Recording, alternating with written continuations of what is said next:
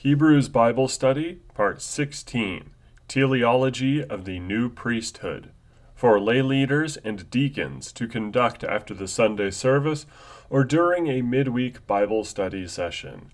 Hear the word of our Lord from Hebrews chapter 8. Now the point in what we are saying is this: we have such a high priest, one who is seated at the right hand of the throne of the majesty in heaven, a minister in the holy places, in the true tent that the Lord set up, not man. For every high priest is appointed to offer gifts and sacrifices. Thus it is necessary for this priest also to have something to offer. Now if he were on earth, he would not be a priest at all, since there are priests who offer gifts according to the law. They serve a copy and shadow of the heavenly things. For when Moses was about to erect the tent, he was instructed by God, saying, "See that you make everything according to the pattern that was shown you on the mountain." But as it is, Christ has obtained a ministry that is as much more excellent than the old as the covenant he mediates is better, since it is enacted on better promises. For if that first covenant had been faultless, there would have been no occasion to look for a second.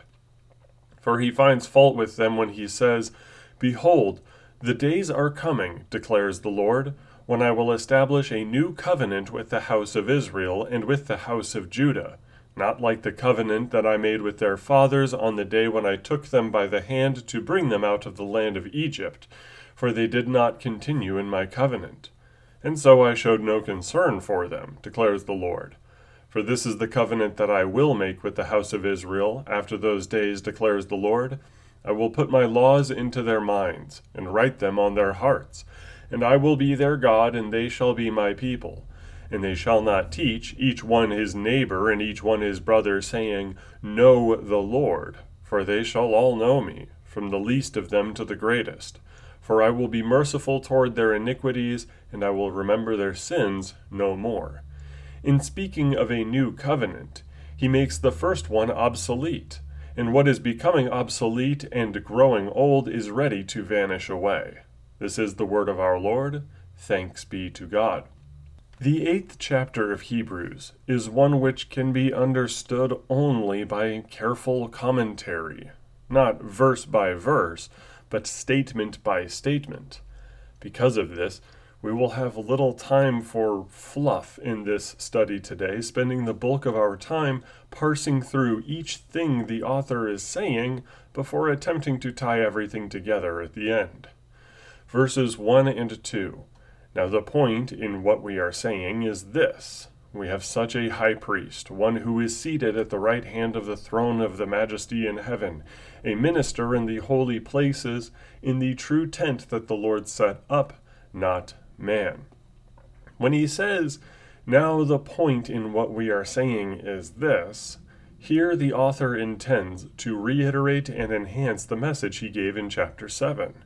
Having gone through the importance of Melchizedek and demonstrating the reasons for Christ's ordination to that priesthood, now it is time to discuss the meaning and implications for this new high priesthood, its teleology, so to speak. And his point is precisely this, that Christ the high priest has direct access to the Father and is stationed at his right hand. As he will discuss further, this makes him superior to earthly priests and his covenant superior to the old covenant. Verses 3 and 4. For every high priest is appointed to offer gifts and sacrifices. Thus it is necessary for this priest also to have something to offer. Now if he were on earth, he would not be a priest at all, since there are priests who offer gifts according to the law. As the new high priest, according to the order of Melchizedek, Jesus Christ is appointed to offer gifts and sacrifices. By this, presumably, the author refers strictly to the atonement, at least as far as sacrifices go. However, one may make a case that our good works, done on account of belonging to Christ, are presented before our Heavenly Father as a free will offering. This would hearken to the peace offering of Leviticus chapter 7, which is offered unto the Lord as a matter of thanksgiving. In the new covenant, our lives and deeds are free will offerings or sacrifices of gratitude made to God, per Romans 12, verse 1. This means that our good works are pleasing to God, but not meritorious unto salvation. If they are free will offerings, then to say that they contribute to our salvation would be a category error akin to mixing up the Old Testament sacrifices. If we are not permitted to mistake a peace offering for a sin offering in Leviticus, then we are not to mistake our good works for the atonement already won for us on the cross. It is of utmost importance that Christ be at the right hand of the Father for this ministry. If his ministry was earthly, then two things would be certain. First, he would not be a priest at all, for if he had not died and risen again, ascending to heaven to enact his ministry, the Levitical priesthood would still be valid and in force. Second, even if he were a priest, perhaps if he were incarnated into the Aaronic line of priests, then his priestly duties would be in service to the law, not to a new covenant. Praise the Lord that this is not the case. Verse 5. They serve a copy and shadow of the heavenly things. For when Moses was about to erect the tent, he was instructed by God, saying, See that you make everything according to the pattern that was shown you on the mountain. This is a startling revelation, but one which greatly assists the exegete. Here the author of Hebrews says that the priests in Jerusalem are only serving copy and shadow of heavenly things. This means that there is an altar in the heavenly Jerusalem. There is a heavenly lampstand seen directly in Zechariah and Revelation, and so forth. Citing Exodus 25, verse 40, the author contends that Moses was not shown blueprints or drawings of the tabernacle furnishings, but actual objects in heaven to which the earthly copies coincide. This also means that Davidic psalms referring to a temple before the Solomonic temple was built, we are speaking of a heavenly temple which precedes it. Now, this is the first time that the author brings up what we might call a Platonic vision for heaven. Not that Plato's theory of ideals is necessarily proven correct in Scripture, but the resemblance is striking. Heavenly objects have corresponding earthly objects, such as the lamps for the churches in the letters of Revelation and the temple.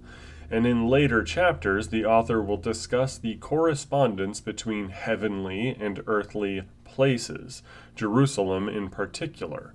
As he gives more details on it later, this mention is a foreshadowing of the greater details placed in latter chapters.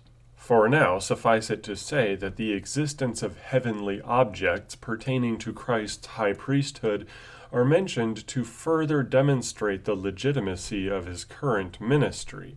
No one could denigrate Christ's proclaimed priesthood by claiming he had no ephod, altar, etc., because these things truly do exist in the heavenly throne. Verses 6 and 7.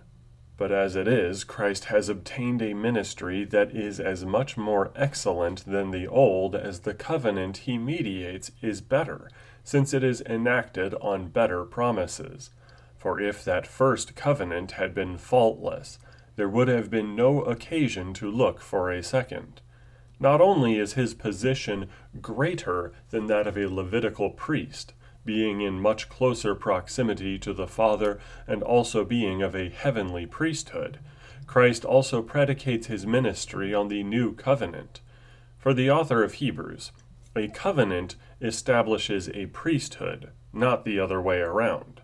The old covenant at Sinai established the Levites. The new covenant established at Calvary brings forth Christ as the new high priest.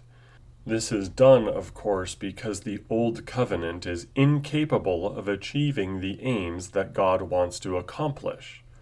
Of course, before a priesthood is established by a covenant has to be established by promises, i.e., the word of God given to men. The Old Covenant was given to Moses as a means of fulfilling certain promises given to Abraham, Isaac, and Jacob.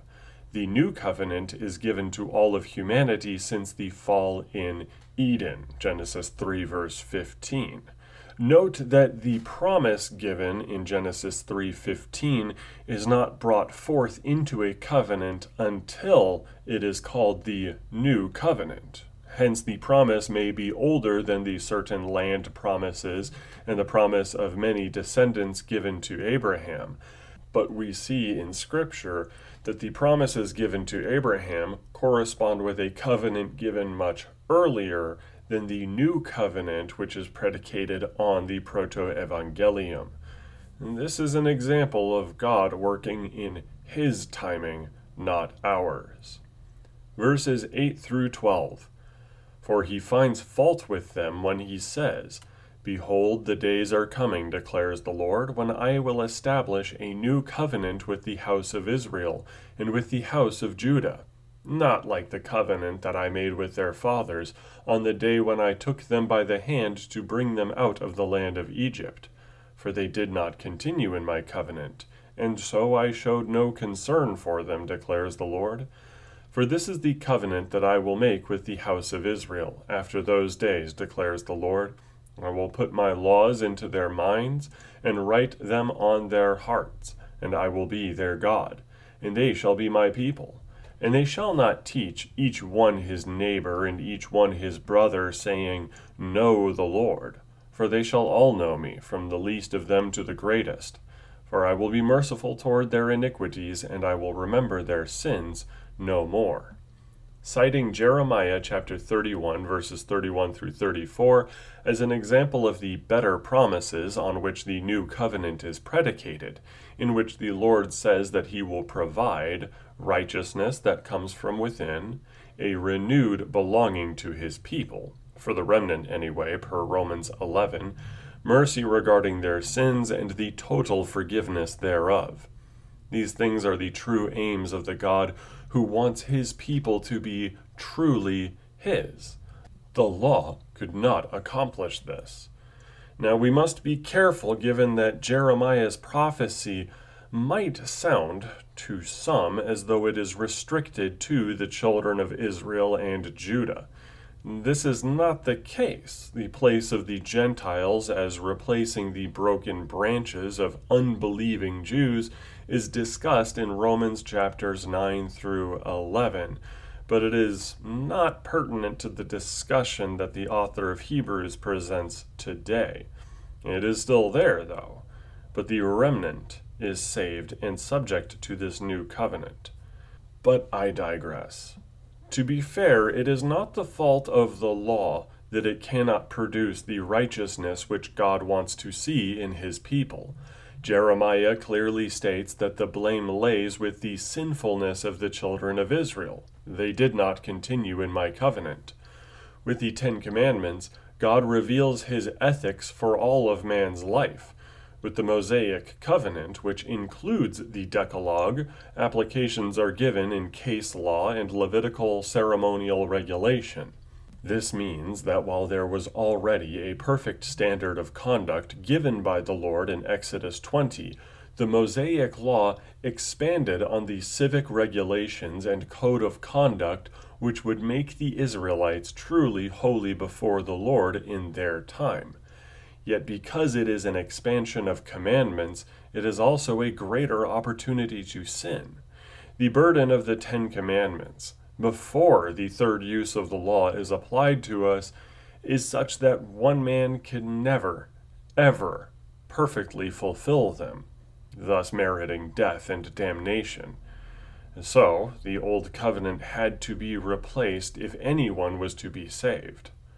Verse 13. In speaking of a new covenant, he makes the first one obsolete, and what is becoming obsolete and growing old is ready to vanish away. Indeed, this is a complete and total abrogation of the Mosaic law. Humanity is no longer judged by their obedience to various commandments. They are judged now on the basis of whether they believed in Jesus and were baptized. Mark 16, verse 16. Those who reject faith in Christ are truly judged by the stipulations of the Old Covenant and will perish by and with it. Those who do hold to Christ rejoice in his mercy and grace given unto them, the free offer of salvation given to sinners. To provide a brief summary, the author of Hebrews is not merely shoring up the legitimacy of Christ's high priesthood after the order of Melchizedek. He is saying that it had to be this way if anyone was to be saved, if anyone was to escape the judgment of the law, and if anyone was to have a truly righteous heart, then a new covenant was necessary, and indeed a new covenant that was superior to the old, in order that people might be the true children of God. Next week, we will dive into further details as we begin studying Hebrews chapter 9. But until then, our Lord bless you and keep you. Amen and amen.